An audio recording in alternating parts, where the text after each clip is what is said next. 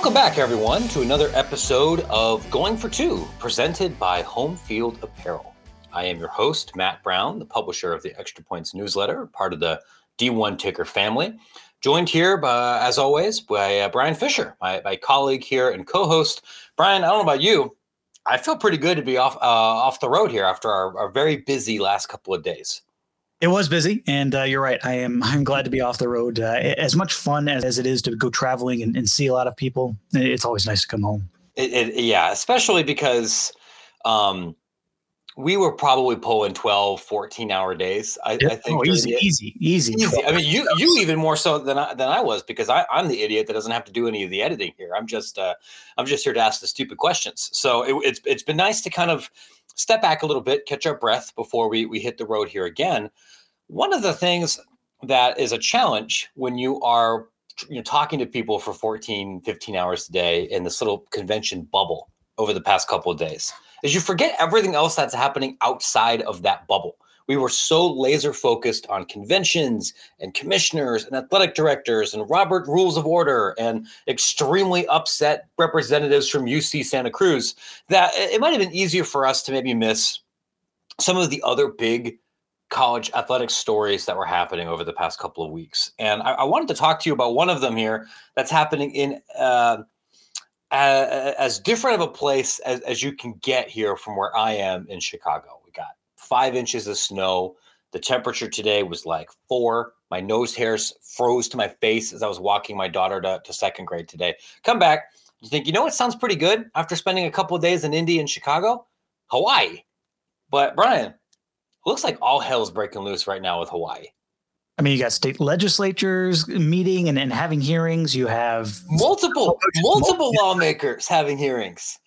You have the whole June Jones Twitter spat. And it was funny. I was texting somebody the other day, like he had a private Twitter account and everyone was like screenshotting his tweets of like, no, I'm turning down the Hawaii job. They offered this. And that was like a 24-hour news cycle. And then they end up hiring Timmy Chang, who the prodigal son comes back, I guess. But wild week on the islands. And, I do a lot of radio out there, some great folks out there, not only with Hawaii athletics, but throughout the islands that love sports. And they were in the news quite a bit, and a lot of it was of their own making. A lot of it wasn't of their own making, and I think it's something we can dive into a little bit here, because as much as we do want to kind of take that trip out to the islands for all the tropical warmth and whatnot, there's a lot going on that needs to be discussing in terms of the higher ed and college athletics. I listen, Matt Roberts, if you're listening to this, this isn't even me trying to get a Hawaiian vacation. I absolutely do want to spend 4 days and do a deep dive in this program.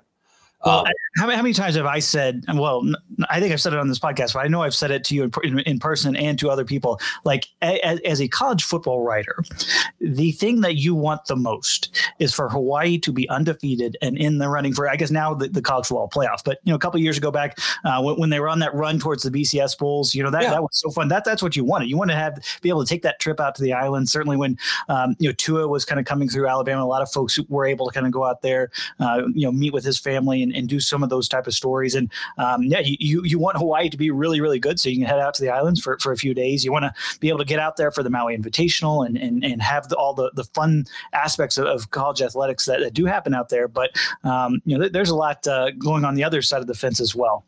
Yeah. So I want to, let's roll back like maybe 4 scandals, because I feel like this story has had multiple what the hell moments, I think, over the last month. And it's anything that happens with Hawaii is especially unique because a lot of it happens after the rest of the country's gone to bed, or at least closed their laptops and is not paying attention. And then that's when things are getting weird. So let's roll the tape back. Hawaii, I mean, not great, but like, they're going to make a bowl game, right? But everybody or almost everybody on the team was transferring, which is unusual, especially if they're individuals who maybe are from Hawaii. Which tend to be a very important talent pool that you want to retain. Some of your most productive offensive and defensive players. And for interrupt me here if you think I'm being unfair in my my characterization here. But a large part of that seemed to be people leaving because they thought Todd Graham was an asshole. I think one of the quotes was like, he has extinguished my love of football. My love of the game has ended because of my participation in this program. And you're going to see players transfer from every program.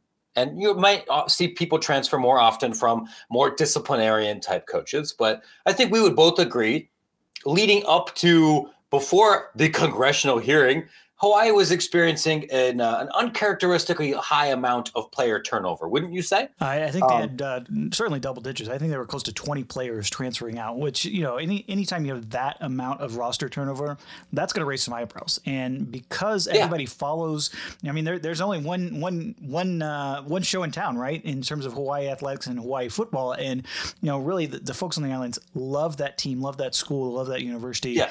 Really differently from a lot of others. Market. Yeah.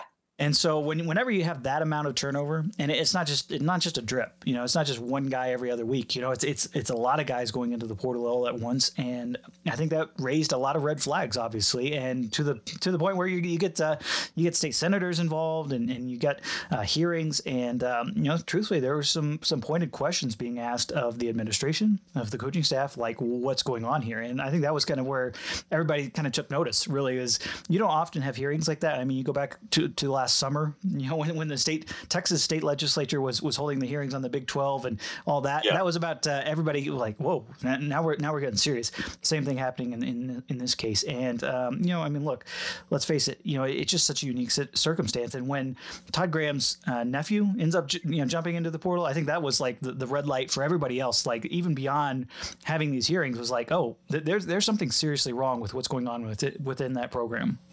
Yeah, to try to put some historical context, you're right. The idea of there being a state congressional hearing about a flagship university's athletic program is uncommon, but it's not. It doesn't not happen, right? Like the Texas, you're right, did one. I want to say Oklahoma did too about Big 12 realignment.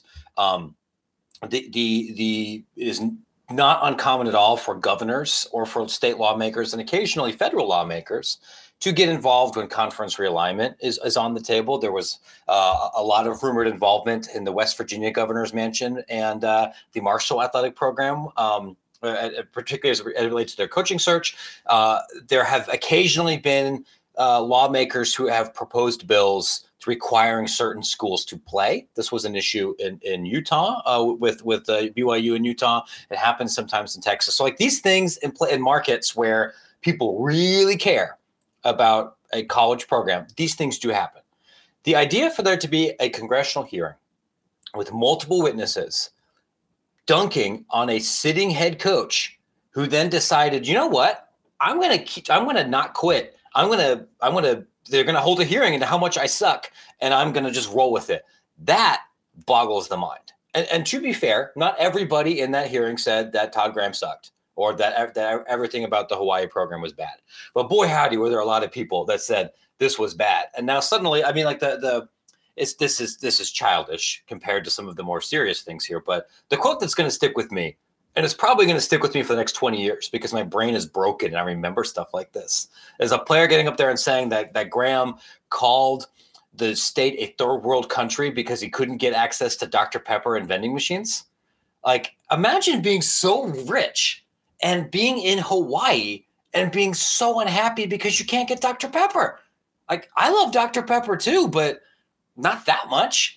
I will stick up for Todd Graham. He's a Texas guy, so I do got to stick up for the love of Dr. Pepper as a native Texan. I completely understand how you could get a little bit. Dr. Pepper's great. Dr. Pepper, if you want to sponsor this program, when you're in Hawaii and you're getting paid, 6+ figures, every year. I would say you could probably import that. You could probably go to Costco, have it shipped to you or something. Like there are ways around that to where you maybe want to tone down that little rhetoric. But I totally understand the Dr. Pepper love.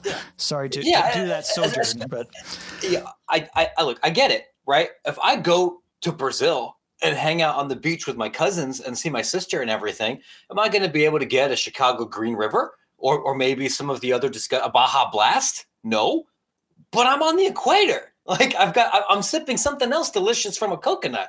I don't have time to get angry about this. I remember when this tweet was shared, a coaching friend of mine DM'd me and said, "Listen, man, I saw this dude at AFCA, and he was double fisting Dr. Peppers at like 5:30 in the morning or whatever." So, all right, the man is walks right off of Fansville, but is apparently real life and has high fructose corn syrup in his veins. Whatever, but this is a unique gig, and it's unique in that you can't come in here and outwardly hate on Hawaii.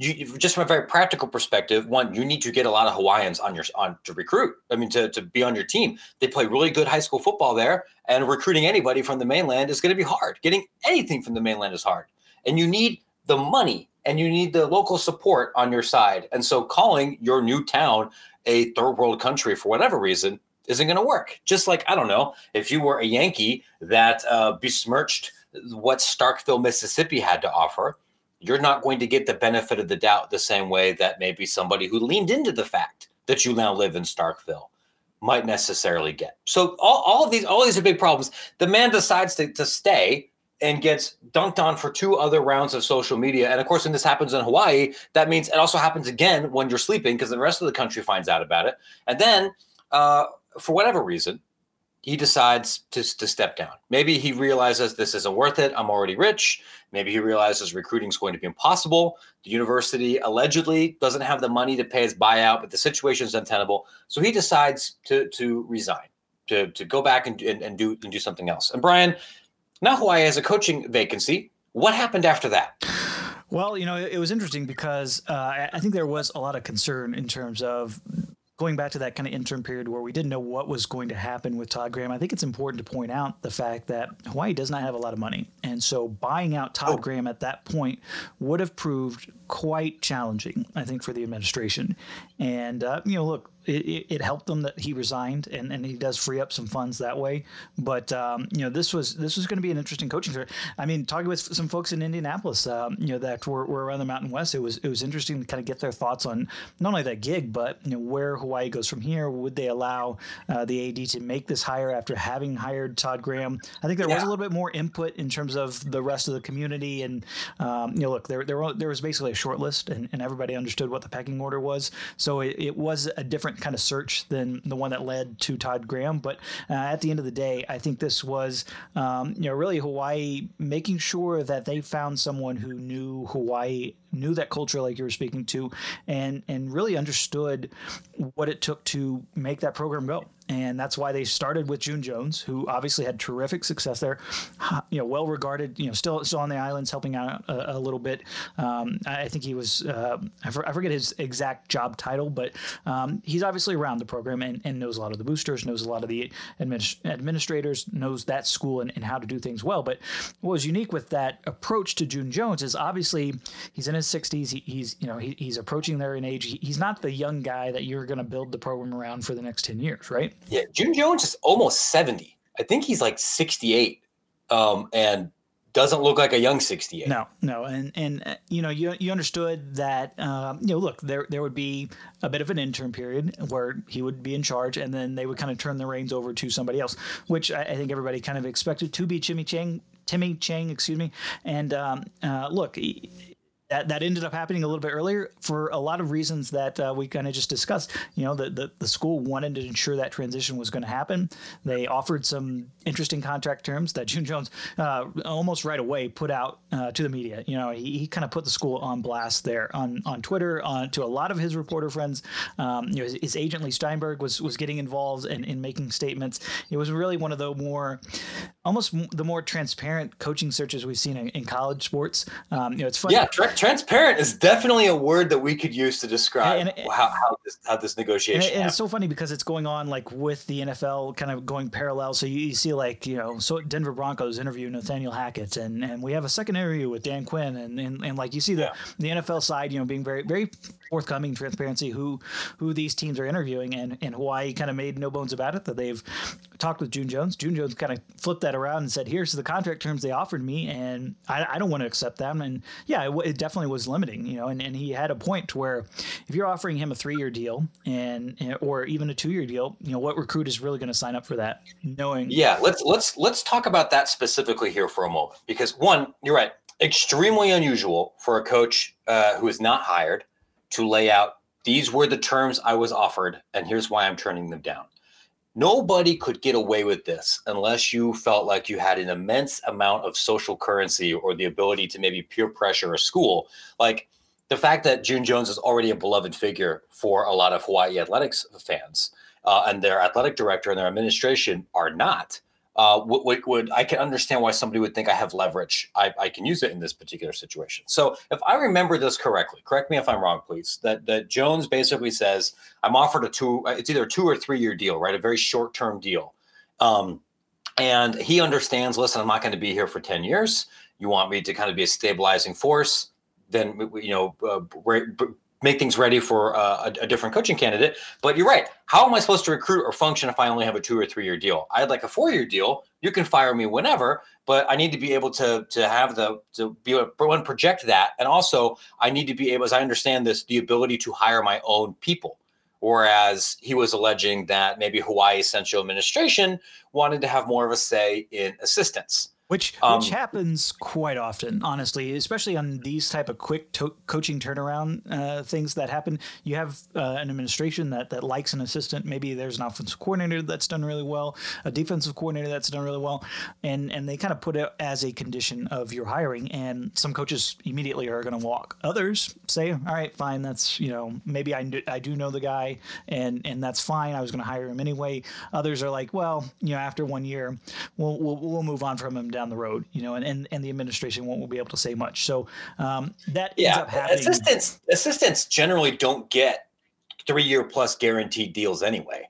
So if there's going to be a changeover with the head coach, you would expect that there would be attrition or changeover at least a year afterwards anyway. And that wouldn't, nobody's going to say, you got to keep this linebackers coach for the duration of your tenure. That would be outrageous, right? Yeah, and I mean, obviously, contractually, Hawaii was in a difficult spot, just given where we are in the calendar in terms of some of those contracts either were already rolling over, even signing new deals. So they probably would have had to buy out a few other coaches. And yeah, you understand why they said, just monetarily wise, we need to keep 3 or 4 of these guys because we can't afford to kind of send them on their way. And let's face it, if you're June Jones, you probably don't want to inherit some of Todd Graham's assistants, somebody who runs a completely different offensive and defensive system from you, number one, and number two, guys that you just don't really know and who have had that bad reputation inside that building. You probably want to clean house more than anything. So I think you kind of start there and you understand why those kind of shackles, if you will, were a non-starter for June Jones. You add in the short contract length,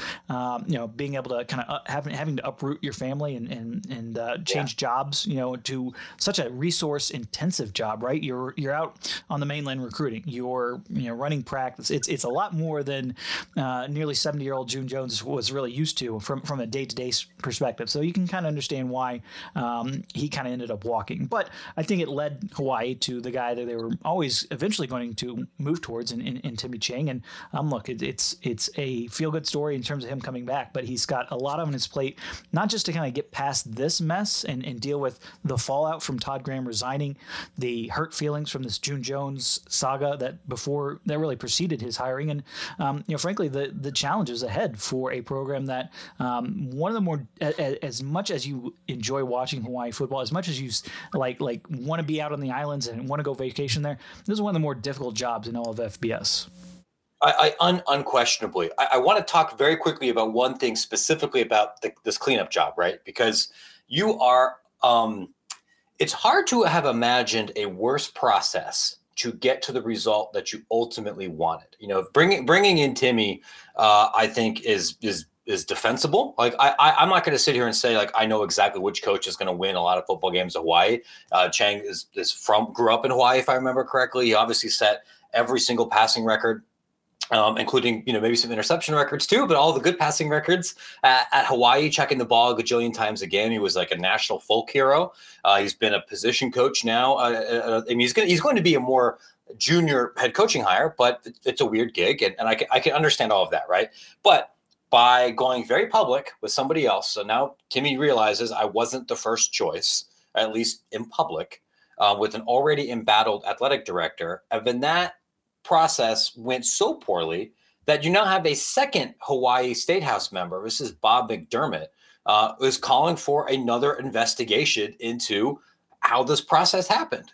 And even if that doesn't necessarily go anywhere, you haul in a couple of other witnesses, you send off some other subpoena, you make the school look bad, you get a bunch of other bad memes, and you drive another wedge through an already fractured booster community. Like I'll throw this in here in the show notes. Like I saw something here from Hawaii News Now about a couple of other local boosters who are like, I don't want to give money while this athletic administration is still here. And if you had a guy that's clearly screwed up the Todd Graham hire, then screwed up the transition to another hire, and then kind of went out there in public in front of the camera saying, no, I even if I had the money, I wouldn't buy out Todd Graham. Like Todd Graham now, Todd Graham forever, Dr. Pepper for life, and then immediately like had things fall apart 72 hours later. I probably wouldn't want to cut a $500,000 check either.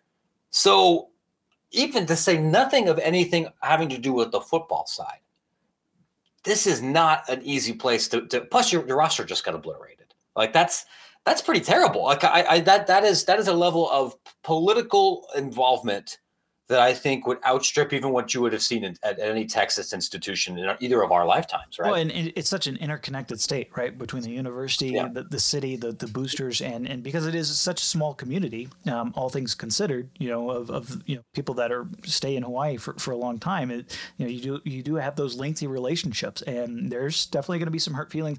It doesn't surprise me at all that there's another investigation. I mean, I basically had somebody say that they not only questioned whether the AD would make this hire, but whether there would be a cleaning of the house on that level as well. This is not the first kind of big issue that's happening in college athletics. And, I don't know David Matlin all that well, but I'm sure he's hearing from it on all fronts. I think there were some interesting, answers that he provided at some of those Senate hearings that I'm sure folks did not want to hear, and some that folks did want to hear, but didn't really want to, kind of reckon with. And so, to me, it's going to be a fascinating situation because it's not over. I think this is going to be something that plays out over the next couple months. To be honest, and I mean, let's face it. Like I said, Timmy Chang is walking into a difficult job, and these sorts of issues, if you're not aligned off the field and you don't have everybody pulling in the right direction, that can sink a head coach's tenure right away. And it's already a difficult enough job, as we've been mentioning. You add this on top of that. I mean, it's a really difficult situation for him to walk into. As much as he loves the place, as much as he wants to do well for his alma mater, he's got a big challenge for him. Unquestionably, we've already seen that if you don't have your whole booster community and administration and everybody go in the same direction at a place like Texas, where you have every single advantage you could possibly have in this sport, you're going to lose to Kansas. You're going to be perennially 7-5. I mean, honestly, that would be an improvement for next year. To say nothing of the difficult things that are at Hawaii that I want to get to here in a minute. But before we do, I do want to talk about something involving Hawaii. That's good news. Home Field Apparel. Our title sponsor here for this program, and it has been here for the past couple of weeks, makes beautiful, comfortable, unique, collegiate licensed apparel. I'm wearing some Home Field stuff right now. We can do this because we have the TV here, right? I'm wearing my West Virginia Country Roads hoodie. Our heating system here in Chicago is not working entirely as well as we'd like it to. So we're wearing hoodies indoors the next couple of days, which is perfect because this is the most comfortable hoodie I've ever had in my life. And they have West Virginia. They have most other major programs that you've heard of. They also have Hawaii. And some terrific designs from Hawaii, by the way. If you haven't seen some of the Rainbow Warrior designs that they have, oh my gosh. It is the best. I mean, Home Field doesn't do jerseys, and I'm not really a jersey guy. I think I'm a little bit too old for some of those. But if someone was selling one of those like old rainbow, like early 1970s Hawaii jerseys, Taylor, my wife, don't listen to this. I'd pay $100. I mean, like I'd hang it up there in the office. It's some of the most beautiful iconography and helmets and jerseys for anybody because it's unlike anything else. So if you want some beautiful Hawaii rainbow stuff for your hoodie or for your t-shirts, you can get it at Home Field. If you want some stickers to decorate your laptop or your water bottle, got it at Home Field. If you're a college basketball fan, and you are upset about the lack of big-time programs that have fun vintage logos. Big news Saturday, season 3 has started. They just dropped a bunch of stuff for Cincinnati. This week, they're going to be releasing some new designs for Gonzaga. I can tell you that you are a fan of a basketball-oriented Pac-12 or Big Ten school that's not currently on home field. You're in luck because they're coming. There's going to be a new school every week. School, from maybe the Pacific Northwest. Oh, well, yeah. I mean, besides we got Gonzaga, but there's like some other ones that are coming. Yeah, there's a lot that's worth being excited about. You're going to buy this stuff, and when you do, at least I hope you buy this stuff, because that way we can justify continuing to have sponsors, and also Brian can continue our own home field habits. But when you buy those things, don't pay the full price like some kind of idiot. You should use our discount code. Use promo code Extra Points at checkout, and you get 15% off that first order. That's Extra Points, all one word. It's going to be there in the show notes as well. They're our friends. They're a Midwestern company. They make good stuff. You'll look good. You'll feel good. It's got beautiful rainbows on it. You should buy some, in my humble opinion. I agree completely, because I have some on my way coming Thursday. So a giant box. You do, yeah.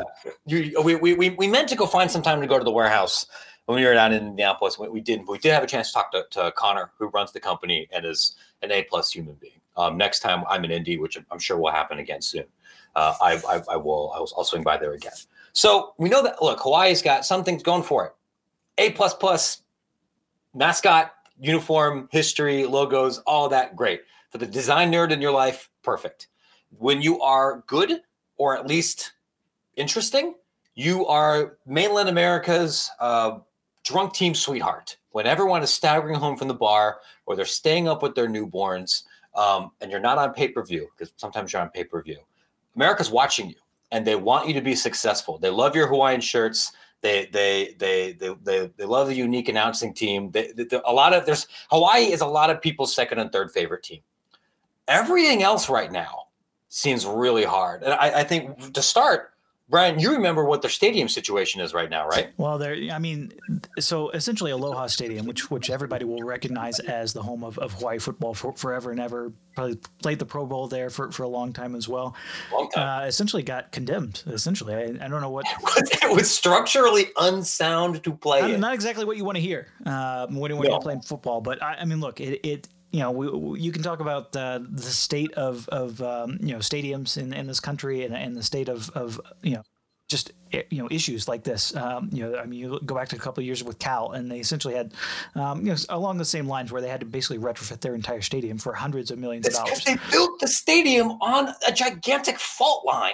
That is another story for another day. But okay, I'm gonna get angry for 20 minutes thinking about that. But right. You're right. But stadium had can't issues, play there right? anymore. The stadium had some structural issues, and essentially they couldn't play there. It's not like they would definitely want to, but the state was like, absolutely not. You're not going to play. Yeah. So they've basically gone with a temporary field, and they are building a new. Is it on campus? I forget exactly where it's located. I don't think it's on campus, but the city and the state and everybody working together to build a new Aloha Stadium and like a shopping center complex around it. It's supposed to be this nice development. It's hard to maintain steel in some of these facilities in Hawaii, and it's also more expensive because you got to boat some of the stuff in. But you're right. I want to say they're playing at like a 9,000 seat capacity. It's the smallest stadium in FBS currently. So like that kind of gives you a little bit of a like Todd Graham has. Oh yeah. Todd Graham coached at Allen High, my alma mater, back in Texas, way back in the day. We didn't our tenures didn't overlap too much, but he played in front of bigger crowds easily on Friday nights in Texas than anything he saw close to Hawaii. Now there were some pandemic restrictions obviously, but in terms of at capacity, this is one of the stadiums that you say that is a high school field, and that essentially what it is. It's difficult. Now the new Aloha Stadium looks fantastic, and they did a good job with the temporary home, but there's some bleachers. It's right next to a parking garage, and what are you going to do at this point? There's not. It's not like you can just go and play a whole lot of places in Hawaii. That's that. There's only so many stadiums on the island. This is not a criticism of anybody. Yeah, you're right in that program for having to figure something, especially because I think they found out the stadium was going to be condemned in like the summer. Yeah, no, they had to whip something together in like 6 weeks. I was talking with somebody, at the school, and they were like, this is taking up all of our time in terms of what we have to focus on, because it was so quick. It was, essentially they had a couple months to figure out where to play. And, like I said, I think they did a good job in terms of the temporary home, and on short notice and everything that kind of goes into that. But this kind of just speaks to the challenges that you face. It's not like you can go over, if you're at San Jose State, and they're redoing their stadiums, they could probably go up the road and play at Stanford or, around the Bay at Cal. This is not an option, if you're in Hawaii. And I believe they actually did look into playing at a few other stadiums around the islands and kind of taking the traveling roadshow, if you will. But I believe they got denied in terms of some of the waivers and all the things they would have to go through. Obviously, huge logistical challenges for that, especially for the visiting team coming in. But can you imagine? I think it's making the best of the situation. And hopefully, I think when you look at the renderings, when you look at what they want to do with the new Aloha Stadium, I mean, I think they'll be in a better spot when that happens. But it's a tough gig right now, especially when you're talking about playing in a stadium for 2 or 3 years down the road. I mean, that's tough to sell for kids, who just want to play now. They just want to enjoy the life out there in the islands, and truthfully want to embrace their, that fan base that is so passionate about the Rainbow Warriors. And when there's only less than 9,000 of them getting in, and that's at a capacity crowd, it's going to make life difficult for these next couple of years. Yeah, so that's definitely true. And we also, to be fair, I don't know if they've actually played a capacity crowd yet, because the first COVID year it was empty, and then Hawaii had some of the strongest attendance restrictions for anybody else in FBS, and that's part because you have a lot of tourists coming in there, and you don't have the same hospital capacity.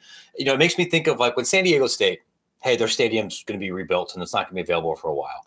And they played like an hour and a half away from campus, but there's still a gajillion stadium options. You just have to drive a little bit. You can't drive an hour and a half, because an hour and a half, you're in the Pacific Ocean, my dude. Like, you're not going to play on an aircraft carrier. Like, you really are limited.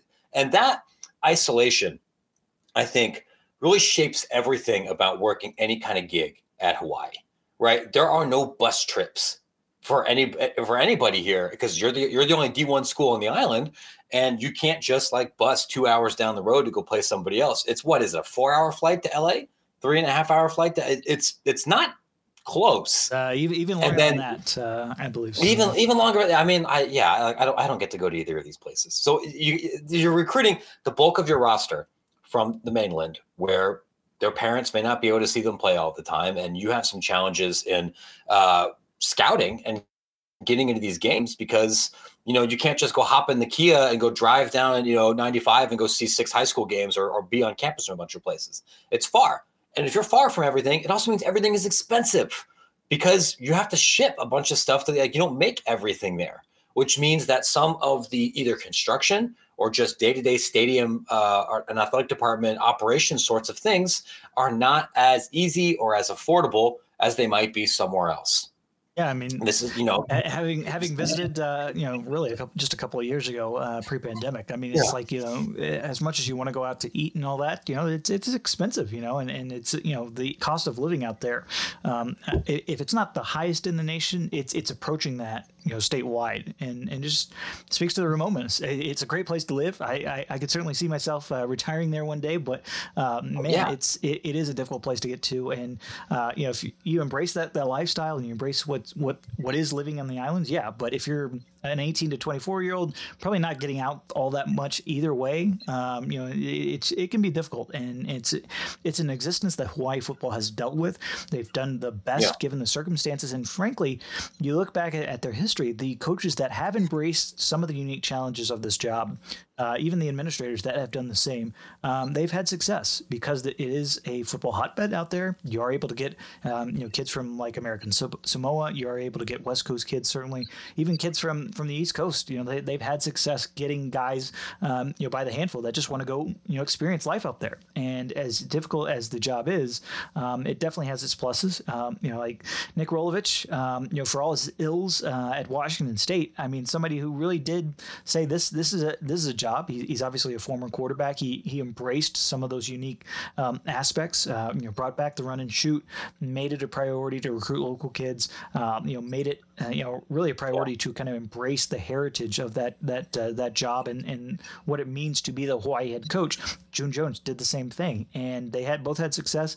And I think it is important to kind of keep in mind that, relatively speaking, as a Mountain West football program, you can win there, but it's a steep climb, and sustaining that success is one of the more difficult challenges in all of FBS football. Yeah, it's you bring up something that I think really is pretty important about leaning in and embracing where you are. And this is good advice, whether you're an athlete or a coach or an administrator or a reporter or anybody else, right? And it is hard, I think, when you're 18, 19, or even 25 to really know yourself well enough to know where you're going to feel comfortable embracing and leaning into everything. And people change.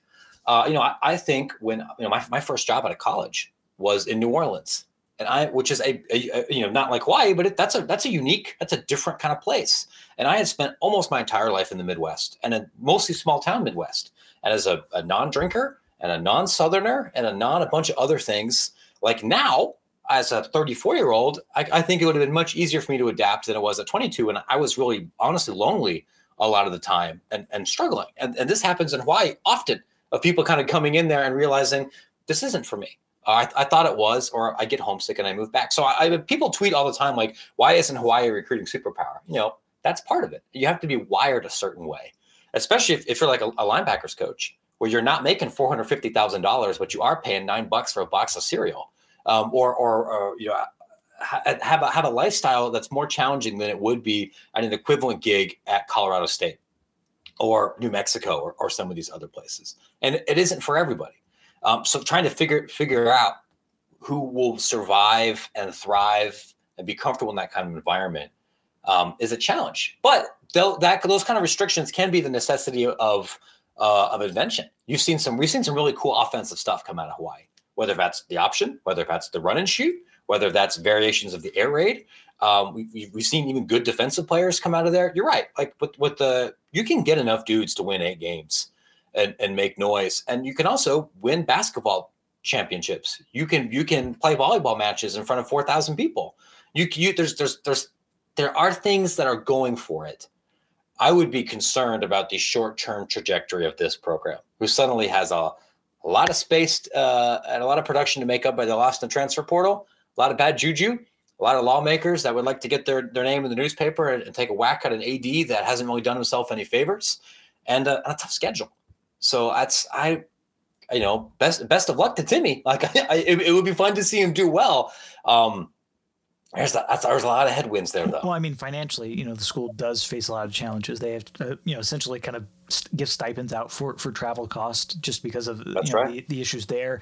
Their media rights negotiations and media rights deals are some of the most unique in FBS in terms of pay-per-view on the islands. Obviously, if you're out here, you're finding probably some illegal streams at some point to get those Spectrum Sports games, late at night. But they have the streaming. I would never. Are you suggesting that people might pirate a broadcast? Preposterous. Yes. There's the Mountain West streaming through Stadium. There's some unique circumstances where they are on CBS Sports Network or on FS1. So they have had some network games as well. But it's just challenging. They're kind of all over the place. You mentioned the volleyball in particular. I mean that's one of the more powerhouse programs because they are able to not only lure the local talent but recruit heavily on the West Coast. They've had a lot of success in that sport and others. And it's just an athletic department that faces unique challenges. And you mentioned Louisiana. I mean, you go to every FBS institution in the state right there. I mean, has some. It's just unique. I mean, I don't know another word to describe it. I mean, the fact is, La Tech is so much different from Louisiana and from LSU, obviously. Dude, they might as well be different states. It really is incredible. Louisiana is just something that appears on an atlas. And Southern Louisiana and Northern Louisiana, outside maybe of how they feel about the Saints. those are, I mean, like literally different languages sometimes, different worlds for sure. And I think that speaks to just how great college football is, right? It's one of the reasons why we love the sport. If you're going to the NFL, there's outside of ownership and the amount of resources you might have invested, there's not a whole lot in terms of the difference between if you're an assistant coach, if you're a player playing for the Bengals, playing for the Browns, playing for the Steelers. Like, there's some minute details that certainly make each of those franchises unique, but nothing on the level that you see here in the college game. And Hawaii, more than anything, I think really represents what it is to have a college athletics program. I mean, we've been hearing for years about some of the struggles that they've had, obviously, but also some of the fights they've had over student fees and funding that program. Obviously, booster issues, as we brought up earlier, in terms of guys just not donating. I mean, they do kind of have a small donor base. Let's face it, that is very much local. They have some folks on the mainland that contribute, but a lot of your development work is happening right there in the islands, which is great for having those connections locally and having those deals that do make sense for both school and the program itself. But it can also be challenging, kind of going through those couch cushions and finding that extra, $6 figures you're going to need to hire an assistant coach or keep them. I think that more than anything, that's been a big challenge. I think that a lot of the Hawaii head coaches have found is, if I have a great offensive coordinator, if I have a great defensive coordinator, or somebody like that, unless they truly are maybe Hawaii native, maybe they played at they're likely 1 or 2 years in out and heading back to the mainland. And frankly, a lot of those assistant coaches that are not from there, family wise, they face a lot of challenges as well. You gotta keep in mind that if you have kids there, it can be a great experience to have them out there and going through and learning about the culture out there, going through school there. They have some terrific private schools that obviously are football powerhouses that we've seen. But if you're not from there, you don't have that support family around you that can help watch your kids if you got to run out to get a haircut or go shopping or whatever. It can make life more difficult than it is, on top of the added cost of living. So it's especially if you're a coach, when you're already working 90 hours a week, if you don't have, whether that's the families of other coaches or like your church or somebody else helping, and you have small children, no matter where you are, that's, I mean, dude, I live 8 miles from my in-laws, so I have access to some free babysitting. It's part of the reason we live in Chicago. During the last year and a half without them, and I do not have nearly as hard of a job as a linebackers coach, I would have a lot more of these bad boys coming in right here if I do this myself. And like you've lived in places where you've had access to family before. That makes things so much easier to do that when you don't have anything, when all of your support structure is 6,000 miles away. It's not an easy gig, whether you're at Wyoming, whether you're at Hawaii, whether you're at Maine, whether you're at Alaska Fairbanks or something else. I feel like I remember before the football season, you and I did a couple of like shows where we did explainers on certain areas. We did like a Texas explainer. We did a Florida explainer. One of the places we definitely should do one is Hawaii. And kind of pop under the hood about some of these things here, because we've gone 40 minutes just talking about one program. And I think it could pretty easily be another hour and a half from somebody that really has that detailed local knowledge. Oh, absolutely. And I think, again, I think a lot of college football fans too almost embrace Hawaii as kind of their second or third favorite team. Just not only are they on late at night, maybe they're a gambler. They want to kind of catch up on the end of the action at the end of the day. But for so long, they were that last game. That was kind of how you set your clock, and whether you're falling asleep at halftime or whatnot. Just to have those games on at 7, 8, 9 o'clock, at night, and have the kickoff late into the night, on the East Coast. I mean, it was, certainly a program builder in terms of their reputation and how they had success and how they were able to get on a lot of radars, but.